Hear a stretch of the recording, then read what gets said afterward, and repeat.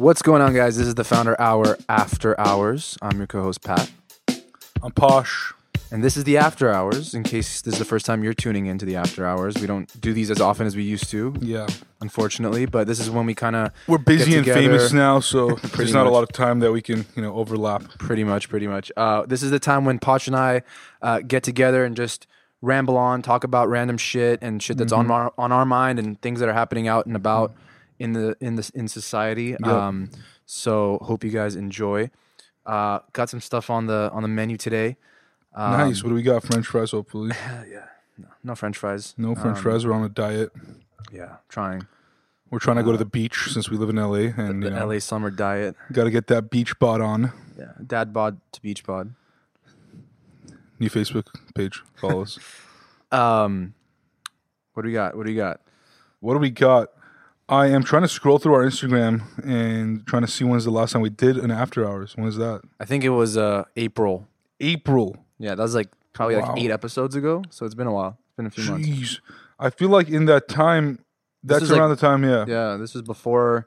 In that time, we've released probably two of our biggest episodes, which were Robert Greene and Johnny Ray back to back. Johnny Ray is the founder of Howlin' Rays.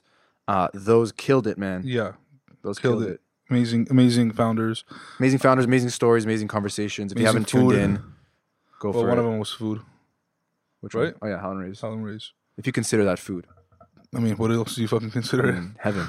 I mean, sure, let's do it. Yeah, we had Howlin' Rays for the first time, and that was amazing. So, Yes. and that was the last time because, well, since that time he officially announced that they're coming to Pasadena. Yeah. So I think he was he alluded to it on our podcast. He said basically said it. Yeah, basically said it, but yeah. it wasn't official, and then they made it official. So Who else have we had on? We've had Christopher Gavigan on again. yes, Did you already say that? no, Yeah. Lexi Pantera. Rob Go, Rob Go. Jason Wersland, founder of Theragun. There you go, yeah. And for those, I guess it's a good time to plug it in.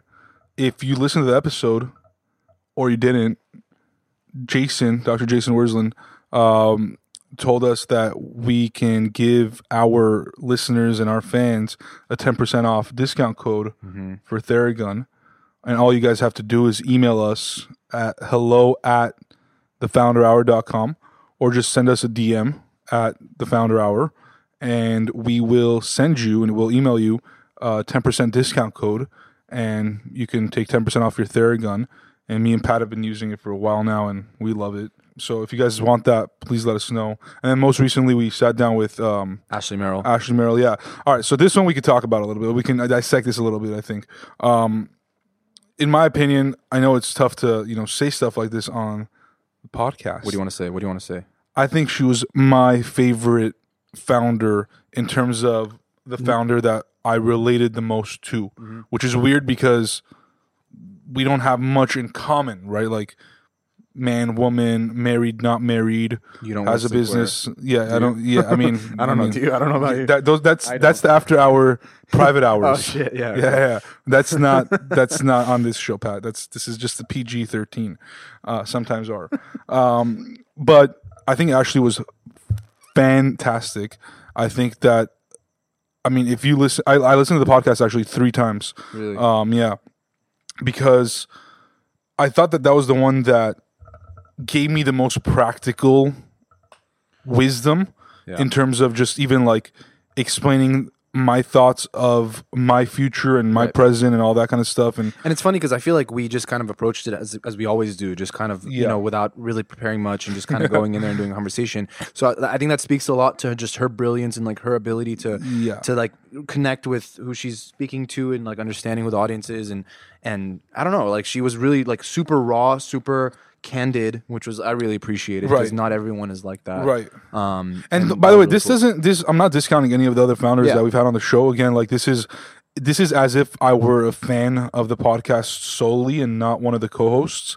And if I were listening to the Founder Hour, it would have been the one so far that resonated the most with me. I think we've had incredible founders obviously on there that have shared great wisdom.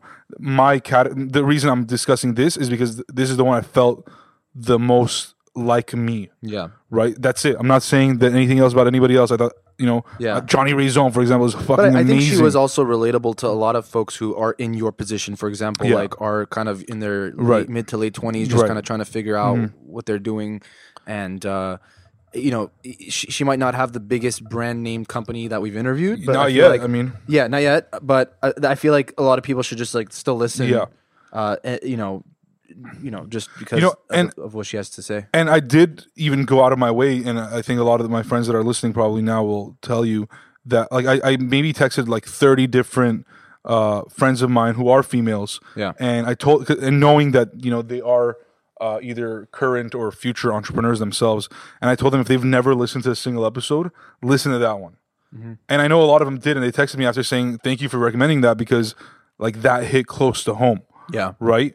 And in a positive way, not a negative way. So I think, again, guy, girl, whatever, it doesn't matter. Listen to that episode and she gave us this, we hadn't heard of it, but the concept of ikigai or whatever. Yeah, and I've yet to do it, but I haven't been able to do it either.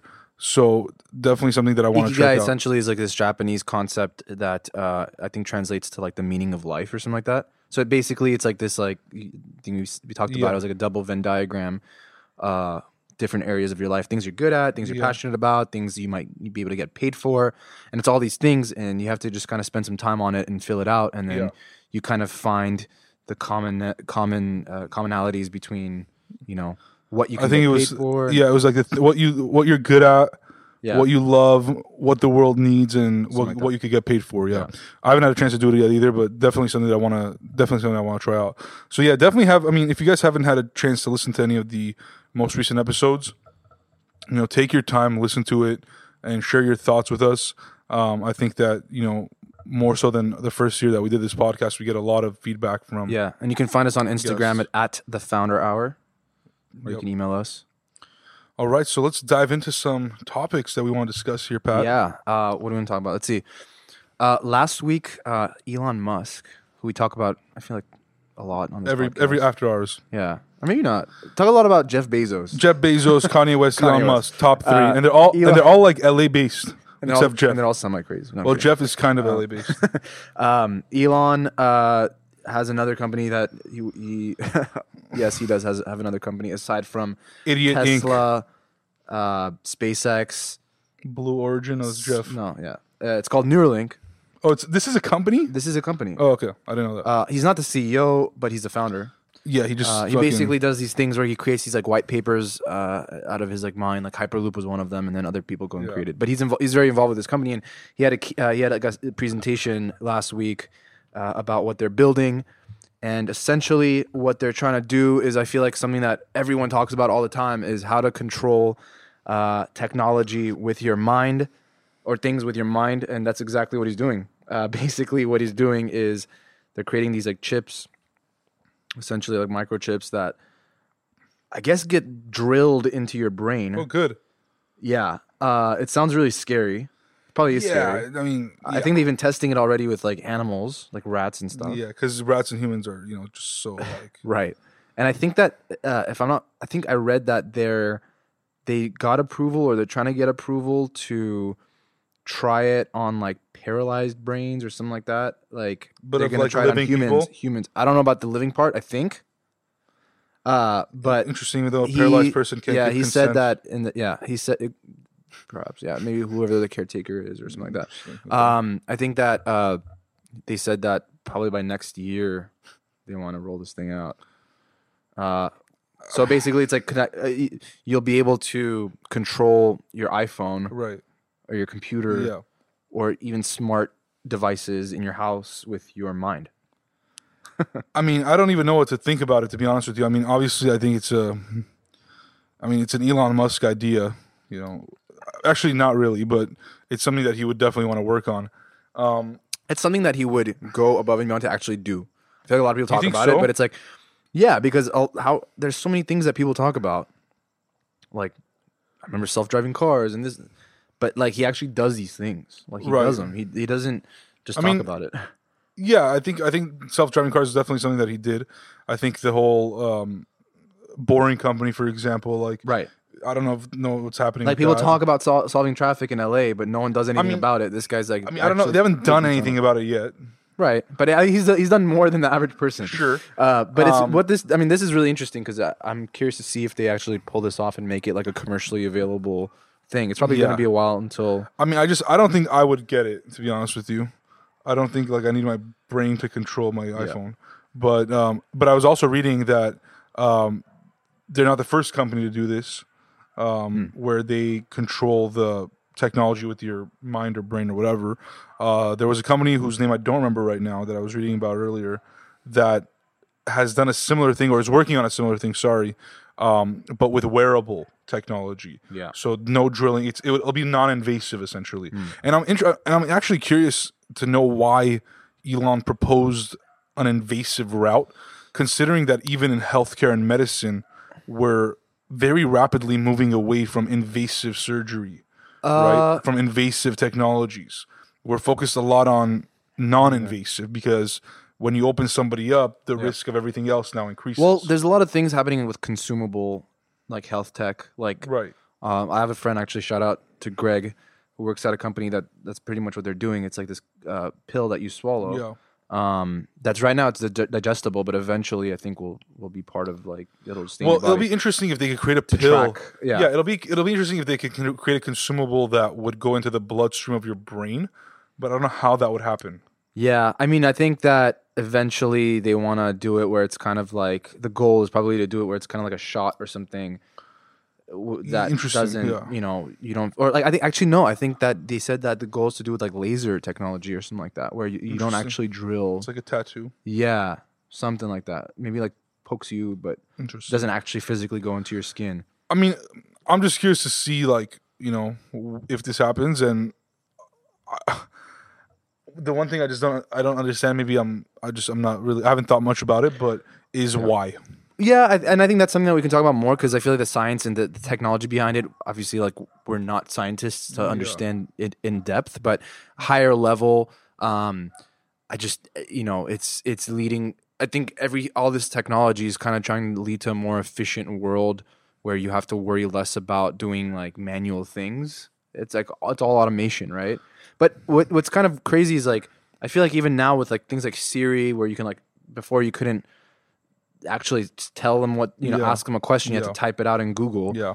Even then, like sometimes on the spot, it's tough to formulate the right words. Like even when you're texting somebody, like I don't know, at least for me, like when you're typing it, you get to actually think about it. Right. When you're talking it in real time, if you have a pause in your sentence, then Siri's gonna get all fucked up and be like, I didn't understand what you said, right? Right. So I wonder how this is gonna work with thoughts. Like you're thinking it, but everyone's thought process is different. But not everyone thinks very clearly and articulately every single time on every single thing. Like, I'm sure with certain things, there might be big consequences to the decisions you make right then and there, right?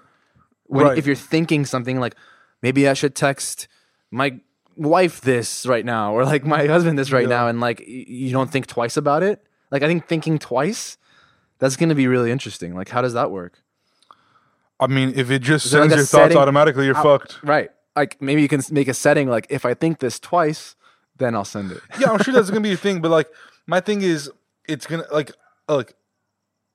I sound a little bit more traditional, I guess, when I say this, but I think that this is just gonna further exacerbate the issue of a lack of human connection and communication, because you literally do not need to be with anybody anymore if you can reveal your thoughts in that manner, if you're not even now using your fingers to actually type the words or even call, right? Like it's essentially going to create this telepathy. Well, yeah, you can read people's minds. If technology can read the mind, so why do I need to hang out with people? Different reasons. What?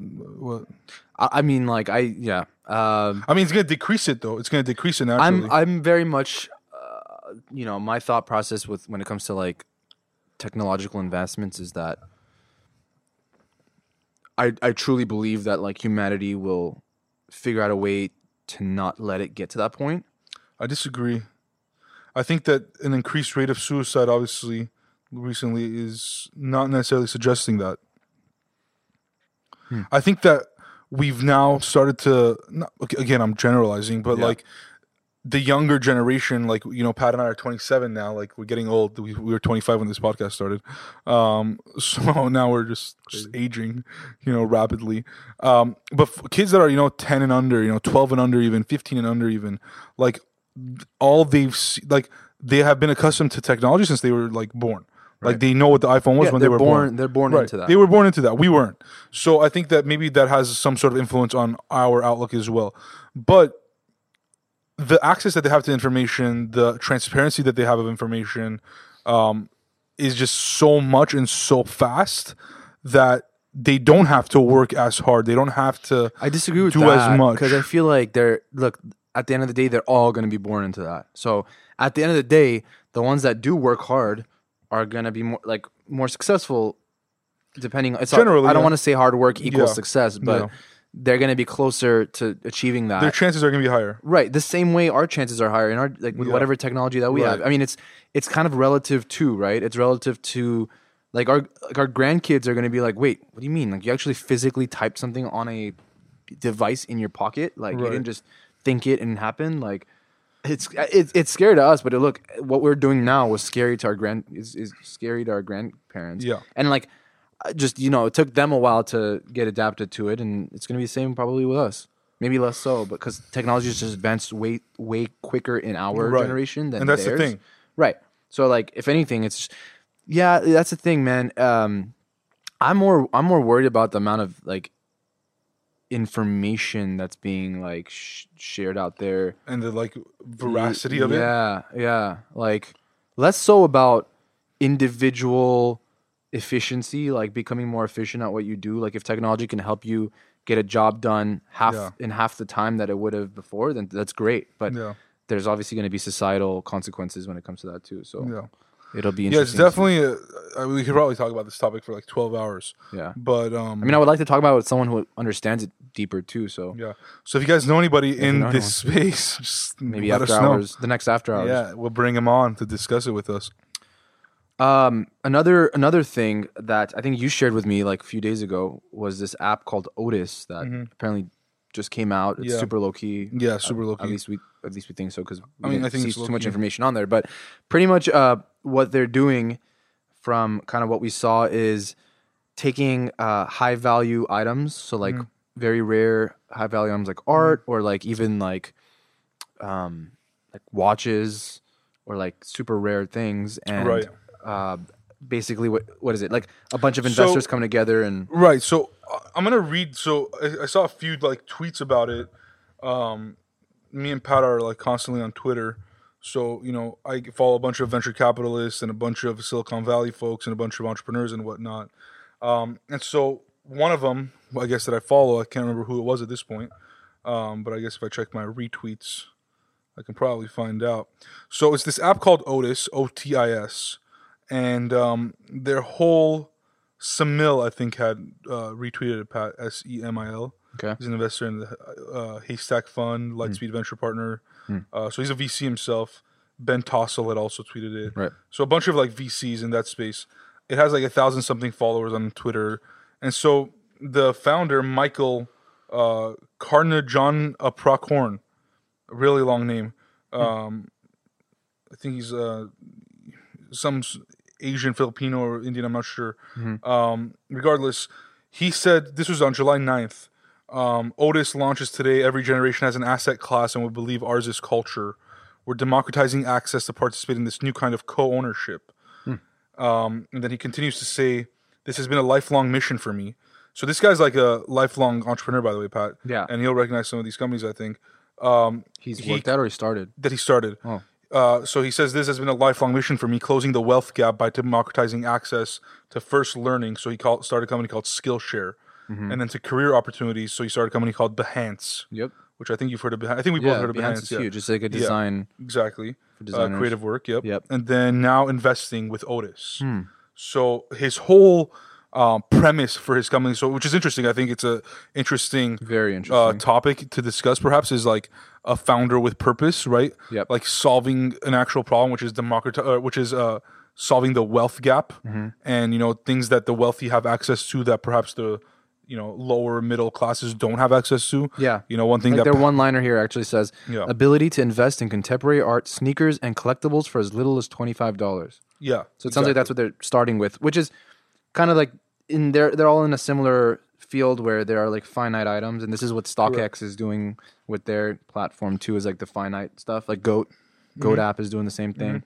But yeah, so pretty much a bunch of investors could list, essentially IPO, a piece of art or a sneaker or a watch or anything that's collectible. And you could also sell your own items as well. Yeah. So I went actually further deeper, and I hadn't read this part actually. Michael, the founder, continues to say, we plan on holding 5 to 10 years, if not indefinitely, like a museum. So I believe that they own the art. Them and their investors. Okay. So they have their own... They have their own funders, I assume. Interesting. That are buying this. So eventually you'll be able to buy, sell shares like the stock market. Long-term vision, is that we have physical spaces in every major city, and everything is publicly available. Wow. Yeah, because, see... That's funny because like StockX did something similar where they did an IPO with, I think, Ben Baller, who they did like it was like slides, like slippers, and they were essentially IPOing like a product, but it wasn't like one of one. Like I feel like these are like one of ones where it's like a rare item or something where you want to have a piece of it, you can, kind of like owning a piece of a company, and over time, obviously, like art, depending on who the artist is and all that stuff, could appreciate more likely than depreciate. But it might stay the same. Right. Like, I mean, the items that they have. So far, they've launched the app, but they haven't launched any of the products that you can invest in. I think the first one is an art piece that was painted by the same artist that did the mural. Is it called a mural the portrait for Obama when he was the president? And so they have a Rolex Daytona, they have a Supreme skateboard, a few other art pieces, Cause. Yeah. So it's very interesting assets, and every asset that is on there has to be qualified by the SEC. So it's considered a security. Oh, okay. Essentially, right? So you're investing it. I wonder what the criteria is. The criteria, like what? I have no idea. How a tangible item can be considered. I have no idea, but honestly, like the more I talk about it, I would love to get this guy on the podcast somehow. Yeah. Because even though the company is like, he's in California, San Francisco. For sure. Yeah. And somebody kept asking him about, going global, and he said going global is part of the plan. The biggest challenge that they have is more around regulatory and compliance laws that they have to abide to in every country, i.e. legal fees. Right, because something we talked about offline was like where are these items stored? Right. How is that trust built with the shareholders of that? Because like a company is like, I mean, you can look at the company's financials and you can, but like in this case, how is that information being shared? How do people know that it's in safe hands? Like, I mean, if they're going to operate like a museum, then I'm assuming it's going to be stored somewhere that for public visitation or something. Well, also Otis can sell the asset, and the shareholders will get once they liquidate. The investors will get their share depending on how much the assets appreciate. Right. No, I understand that part. Like, I'm sure that's all going to be like contractual, but like when it comes to knowing, like, it's not, you mentioned something on museums, right? Like they're going to have probably like a place where you can go and see these items. Like anyone can walk in and probably see it. Well, at that point, the amount will be indefinite. Then what would be indefinite? If eventually they have their own physical spaces and it becomes a museum and this thing becomes massive and that art piece becomes a multi-million-dollar art piece, another way to make money off of this for the user is to sell your shares to other people, right? So, like resell your shares. I can sell my exactly. So I could sell my shares to you. So if I bought it at $25 a share, I see the value going to $37, but I want to liquidate. You can go and buy it in for $37. I mean, they would have to establish rules and regulations. Right. I mean, this is so early, by the way. Like, it literally hasn't even launched yet. It hasn't. Yeah. I mean, the app is launched, but not the actual. Like, you can't really do anything. These are the things you find when you're just on Twitter all day. Scrolling. Exactly. But which is great. So, like, if you're ever interested in things like technology, definitely get on Twitter and follow a lot of these venture capitalists because if you really want to know, I mean, they're hearing it firsthand. Every day. And this guy's like a legit entrepreneur. I mean, he's actually in New York. It says Brooklyn, New York. Okay. But. Yeah, a lot of the companies that he founded are legit. I found it interesting. Is massive, yeah. I immediately texted Patrick just to kind of check it out, and I signed up, and honestly, it took a while to put my information in. By the way, I haven't signed up yet, but I'm going to stay on top of that. And in fact, me and Pat were doing research, I think, a couple of weeks ago about investments and investing and all that kind of stuff, and about being a qualified investor. And they ask actually on here if you are a qualified investor or not. So you can sign up as like an investor or like a spectator? No. So you have to be an investor? Yeah, but you don't have to be qualified. Oh, I see. So I even screenshot. I don't remember what it was, but there was there was an option beyond. Does it ask you like your income and all that stuff? Correct. So accredited investor, sorry, not qualified. So accredited investor is somebody whose income exceeds $200,000 or $300,000 together with a spouse. Or somebody who has a net worth of over $1 million. Right. Which you typically need to invest in a company. Correct. Like not in the stock market, but in a company. Correct. And then the other option that they had was, I am not an accredited investor. I acknowledge that my investment in this offering is less than 10% of my net worth or annual gross income. So they don't like weed you out if you're not. Correct. Correct. They might have different offerings for you. I don't know. I didn't put that I'm a... See, I feel like that's where those like regulations are coming into play. Right. But I feel like they're probably going to eventually lobby because they're going to say like this is not like a traditional security and like because it's not going to operate. It's a tangible piece of product. It's not. Well, that's the whole thing, right? Giving you access to investments that are not actual stock market investments or actual companies that you must be an accredited investor for. So the way he's solving the wealth gap in this case, in terms of solving the wealth gap for people that are investing versus are not able to invest in other markets, is by accessibility at such a low cost of $25 a share to finite items that may or may not appreciate obviously in value. So again, but these are things that are not as volatile as stocks. How are they volatile? I mean, I think they're not releasing earnings per share. Like they're a piece of product that's just as good as what the next person's. They might release earnings per share. The way how do they evaluate the way the asset goes up? I'm assuming is when you're buying and selling. When other people are buying this, so if it's but see the thing is if it's a one of one, then it can't. It's just right. But what's going to happen is so for example, one of the first RPCs they have is valued at $250,000. Right. They're going to release 10,000 stocks only at $25 a share. Yeah. Assume 10,000 people buy this share, buy the stock. Sorry, buy this asset. Now it's capped. It's capped. Okay. Do they sell it? No. They could, but they're going to stay. But they said they're going to hold for 5 to 10 years. Interesting. So after 5 to 10 years, if they decide to sell it, then that the value of that is just as good as what that person is willing to pay for it. And that's when those people liquidate. You're not going to be able to liquidate within 5 to 10 years. Then, well, it's obviously they're going to do their research and see if they could liquidate in 3 years. I'm sure they will. Yeah. But the way I'm saying that the asset's value increases is because there's a finite amount of shares.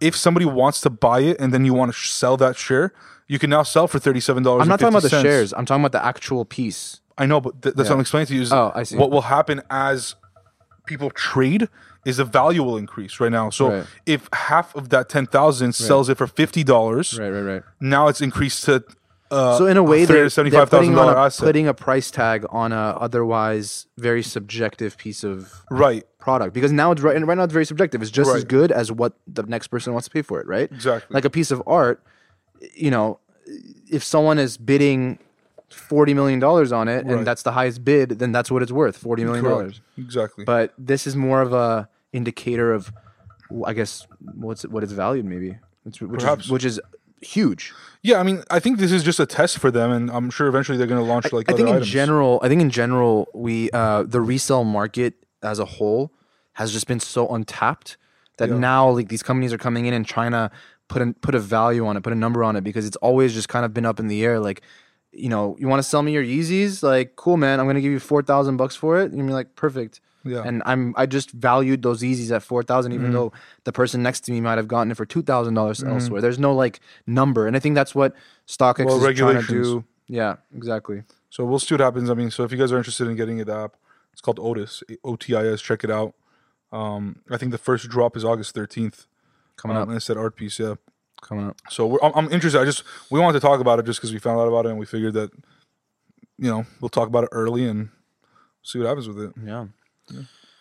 Next thing we wanted to talk about was actually something we briefly talked about on a past After Hours segment, which was the downfall and complete failure of Toys R Us as an organization. Yeah. And then we had a conversation offline not too long ago about kind of just like, I think we had read like something in the news about how they were bought out, or not bought out, but they like were bought by like a private equity firm and rebranded with another name, which is called True Kids. And we're like, I wonder what they're gonna do. And then you had gone to New York. You want to tell the story? Yeah. So real quick, went to New York end of May, and had a great time. For those that care, for those that don't, had a great time. So fuck you. And we visited Hudson Yards, which is in Manhattan, and beautiful area. And there was a mall there, the Hudson Yards Mall, and I think it was like 6 or 7 stories. I believe 7 stories. 7-story mall? Yeah, it was pretty massive. Wow, I think it was 7 stories. And retail's dead, right?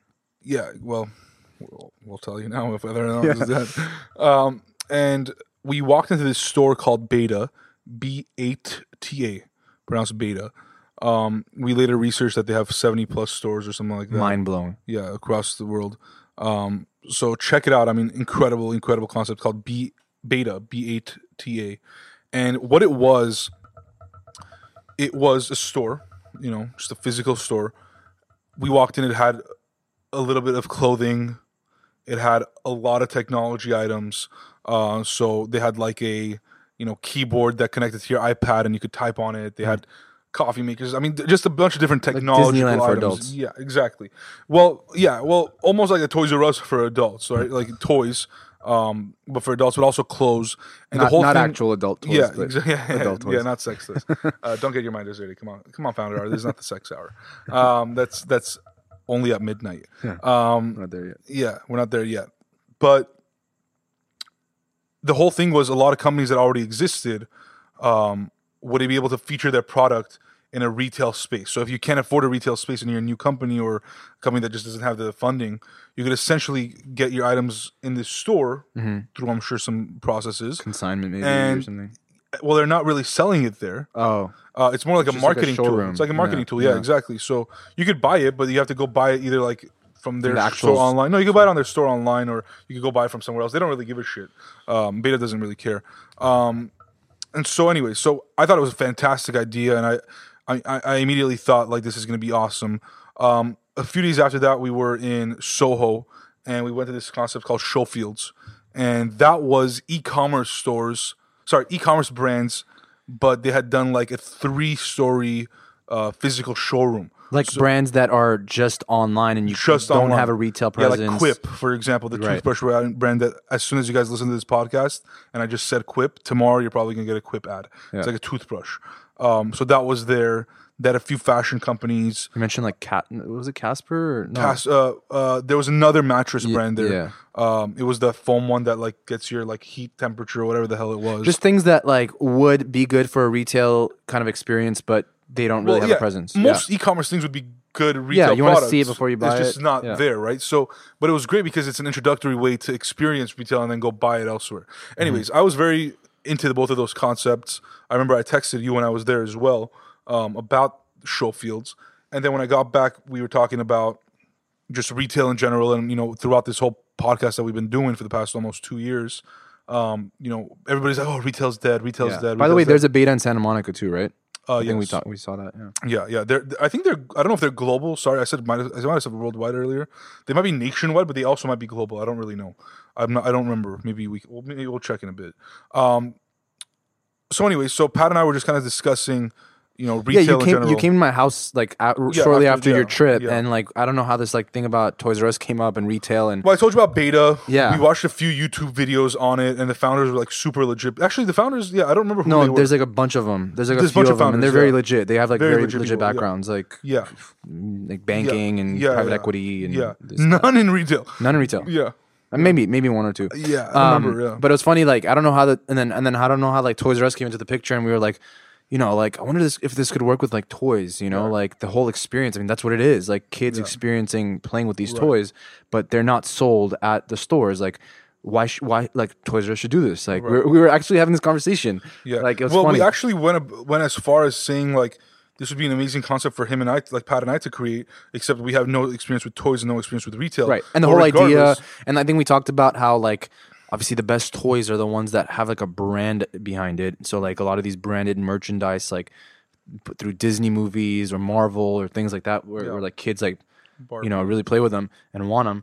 And they come with a high price tag, and we're like, how can we create a space where the parents can come and have a good time, and then, have like these kids go through these like branded experiences, right? Like there's like a Cars experience there, and like a where you like actually like drive the car or something, something. So like that way, like at that point, I mean, if they want to buy the toy, then they can order it online or go to like some. For those that can't visualize this right now, imagine all the stores after the Disneyland rides, right? Mm-hmm. You get out of the ride and there's a store right there, right?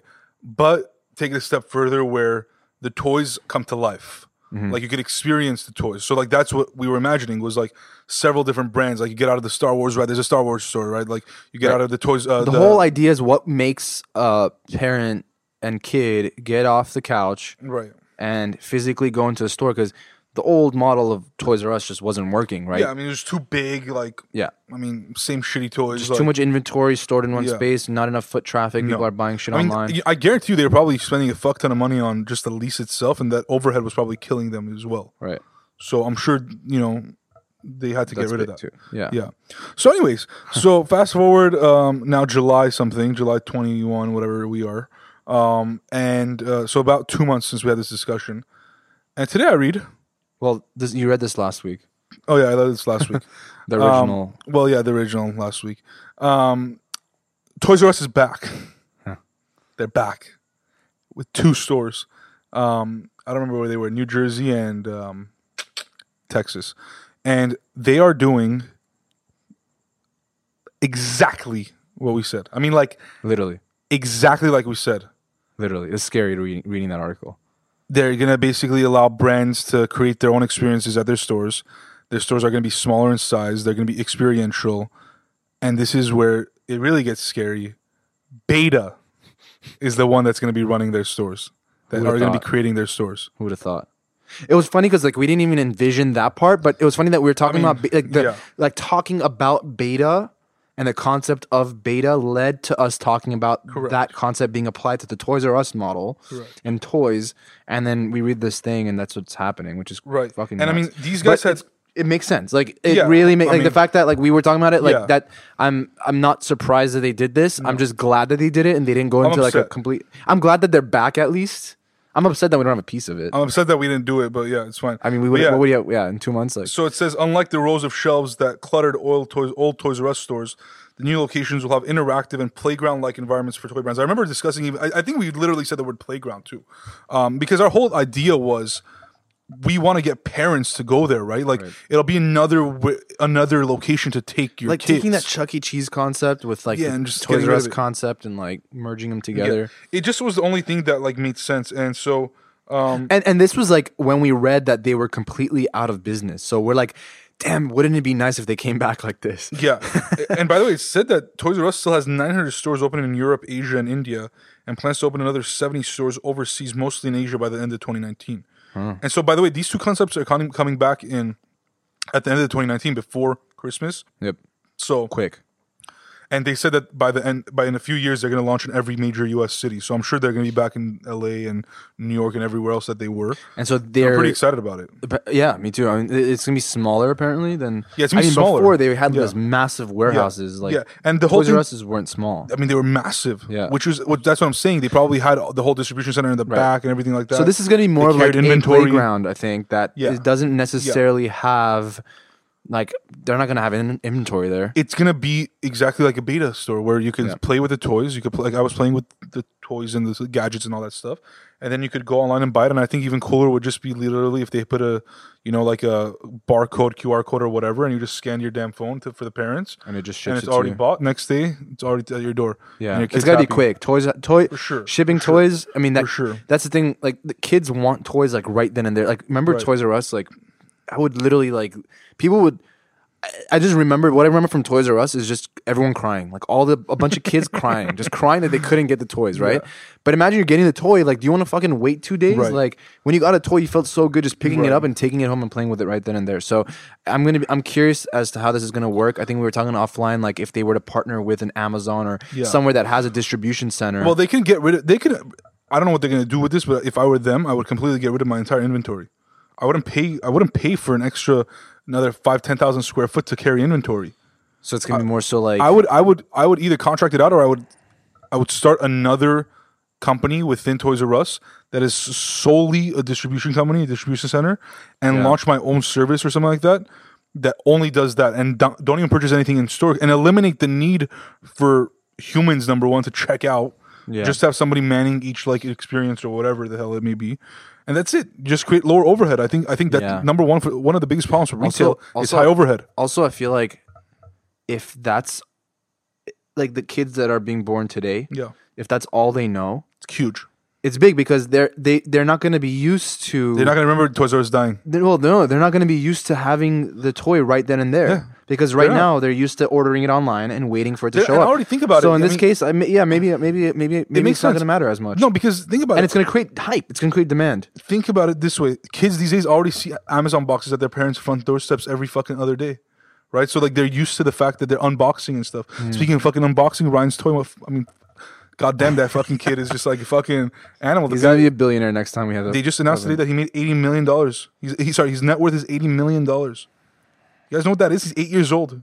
He's playing with toys. He's made $10 million a fucking year of his life. Playing with toys. Not even playing. He's unboxing them. He's not even fucking playing. Dude, play, bro.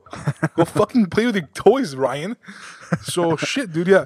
I mean, if his wealth multiplies at twice of what it, like every year doubles, he'll be a billionaire before 18. He can't even access his money right now. I'm just trying to have kids right now because I want my kid to unbox toys. Imagine the demand Ryan's created for, like, parents and marriages. Oh, yeah. People are going to be like, let's get fucking married and have an influencer child. Let's just have kids, like, right now. The condom industry is dying. So yeah, Toys R Us is back. Speaking of condoms, I saw someone on Twitter today say... I have no idea where this is going. He said the perfect condom commercial would be just like a live feed of parents with their kids at a restaurant. Just like how crazy that shit is. that would be the perfect condom commercial, like, right? Like, that's fucking genius. A live feed, just a live feed. Just like... I just see like an Olive Garden Trojan collab, like Olive Garden, like noodles being thrown, like exactly, just like breadsticks. This is what having kids looks like. Yeah. Sponsored by Trojan, but like real people, like a live feed. Yeah. I like that. I mean, you could also manufacture it to be even funnier, but yeah, that too. That's a good idea. I don't know, whoever that was on Twitter. Shout out to you. Yeah, shout out to all the tweeters. Yeah, I mean, I love Twitter. Honestly, Twitter's great. Do we have anything else to discuss? Did you want to talk about the big idea? Oh, totally forgot about that. Yeah. Oh, by the way, that Toys R Us thing was wishful thinking. It's not real. No, I'm just kidding. It's real. Just kidding. It's real. I mean, if we did this podcast or this after hours like 2 months ago, we might have honestly said it was fake. We would have said it was fake. Yeah, I mean, like, I don't remember which after hours it was, but I remember discussing Toys R Us. I think we also said back then that what we would have done is experiential, and that's when we talked about Ryan as well. Right. And we said we would just give Ryan as I would honestly, if right now, if I'm Toys R Us, I would make Ryan my spokesperson. Pretty much what we're trying to say is, if you're a failing brand and you know you're failing, just hit us up because we'll predict your future, or at least help create it too. Yeah. So. Right. Okay. So yeah, I remember what we were going to talk about. You want me to start talking about it? Yeah, let's do it. Do you want me to pitch my idea? What do you want me to do? Well, how did this thing come about? Okay, so the way this thing came about was I was listening to this podcast called Robin Hood Market Snacks Daily. It's like a 12 to 15 minute podcast. It is not an ad. Wish it was. And they're essentially kind of it's like two dudes that give their opinion about the stock market and stocks and companies. Really cool. I listened to it on the morning like us drive. Exactly. Except I listened to it on non-Mondays since I listen to the founder on Mondays.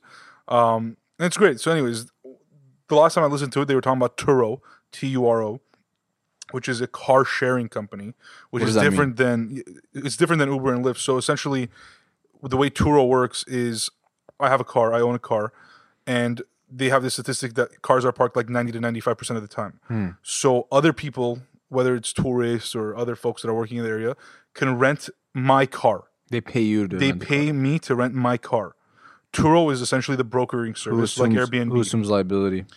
Turo provides insurance to the person who's renting the car. Oh. So I won't be liable for it. Do you have to pay for that insurance? I'm sure it's a part of the package or whatever it may be. Interesting. Yeah, very interesting idea. I wonder if they incentivize people to do that by giving them a better insurance rate. I'm sure. And I'm sure they're working with insurance companies. Yeah, it's a great idea. Yeah. I think I like it. Honestly, I like it a little more than Uber and Lyft because I don't have the liability as a driver to drive that car. And if my car gets damaged, then it's on you. Again, I'm interested. I want to look into it more to see if I actually want to participate as like a person that owns a car. But anyways, so they raised about a few $100 million recently. They're valued at $1 billion. Wow, the only state that they're banned They've been around for a while though, right?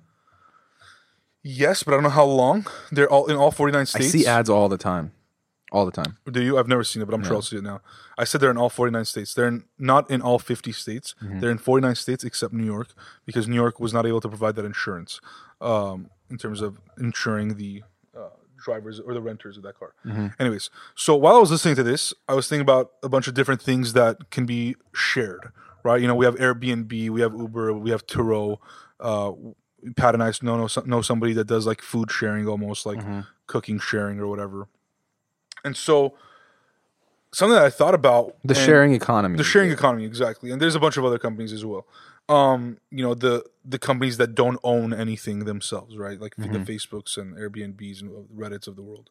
And so I remember Pat had always talked about apparel and clothing and, you know, just having access to more clothing. And I remember he always used to talk about like, you know, having like your sharing your closet in terms of like seeing what's in your closet and people seeing what's inside your closet. And so I was thinking about, you know, clothing sharing, like closet sharing almost. And so, what was the company's name that I wanted to call it? Off Your Back. Off Your Back. Like, I'll take it off your back. And the whole thing is like, you know, Pat kind of added this on, and I'll let you say it, like the whole, like, you know, the finite stuff or like things that are not as accessible or whatever it may be. Yeah, like, I mean, if you want like a regular black Hanes shirt, then, I mean, you can probably just go buy it yourself. Right. And you probably don't want to wear someone else's sneaky shirt. But there are shirts and clothes. I mean, I don't want to just say shirts, but like hats and shoes and things that, you know, people local to you might have that, you know, you might want to wear here and there. Yeah. Just like you don't want to buy it, or maybe it might be expensive. You might want to just rent it out from them.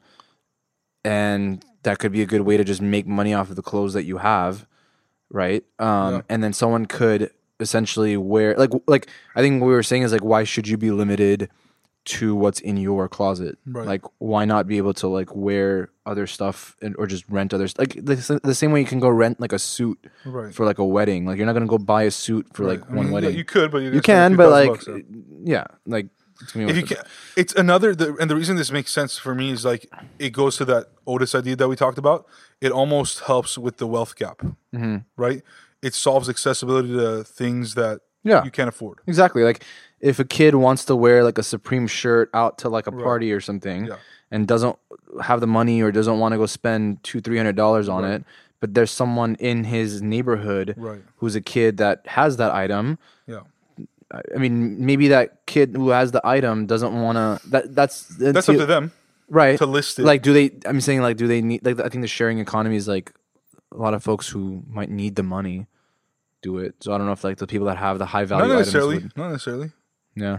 I mean, it's an extra way to make money for something that's just sitting there, right? Like, a car sitting there 98.5%. That too.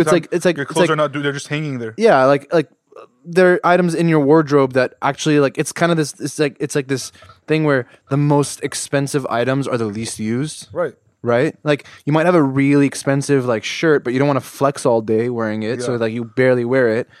Yeah, or there like could be a lot of value. Or something. Yeah, and it's a good way of like in a way investing in a piece of clothing and making your money back. For sure. Right? Like, hey, I just, you know, let's say we went to the flea market, Rose Bowl flea market, right? And great experience. Love that place.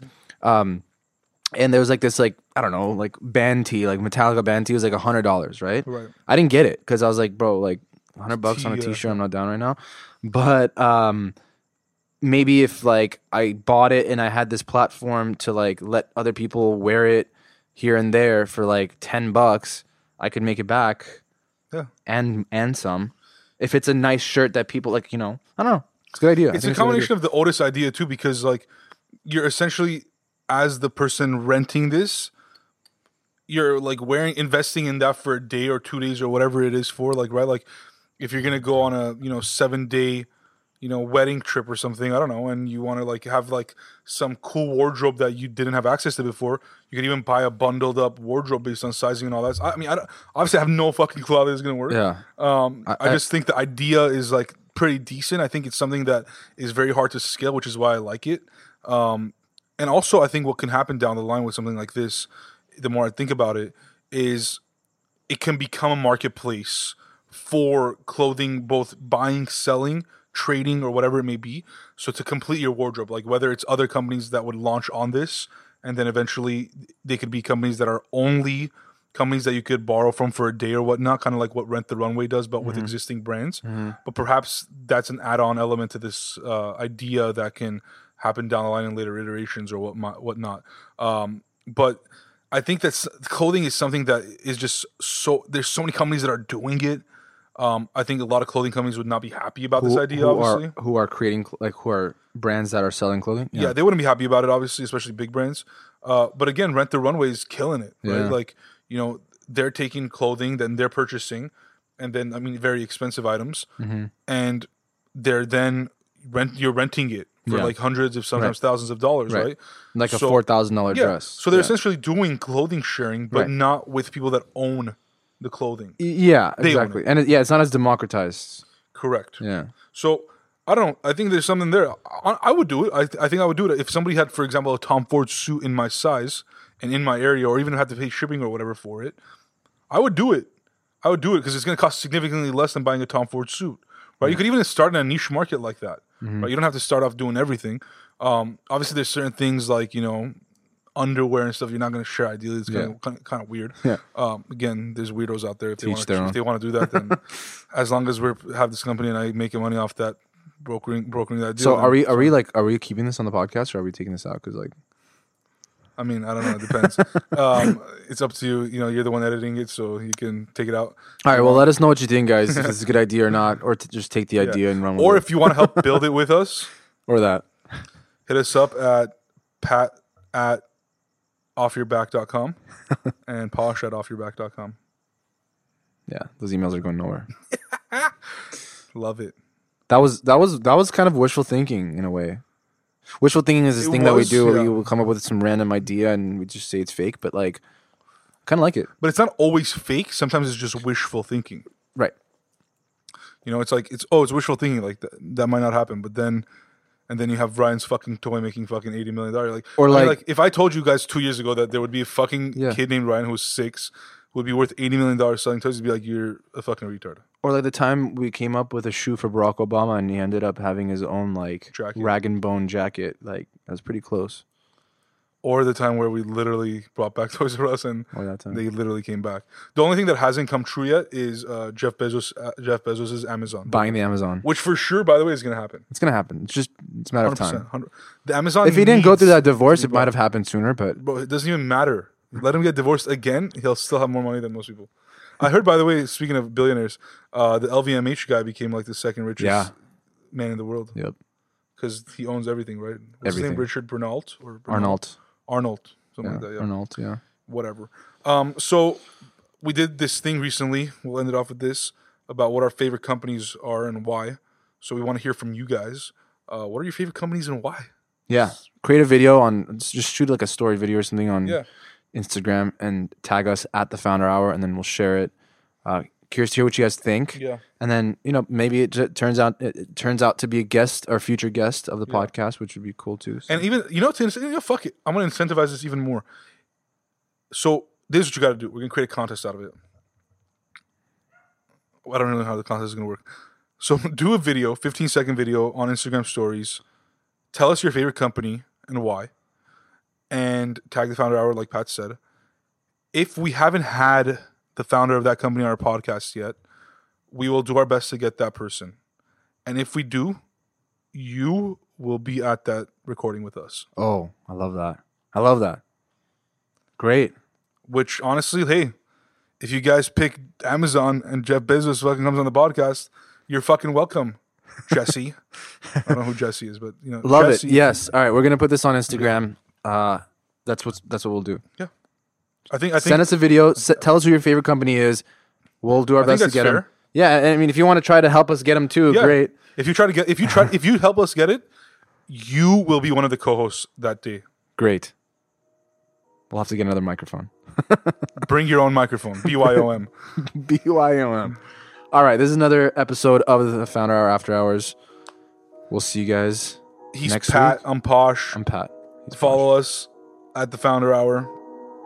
Again. See you guys next week.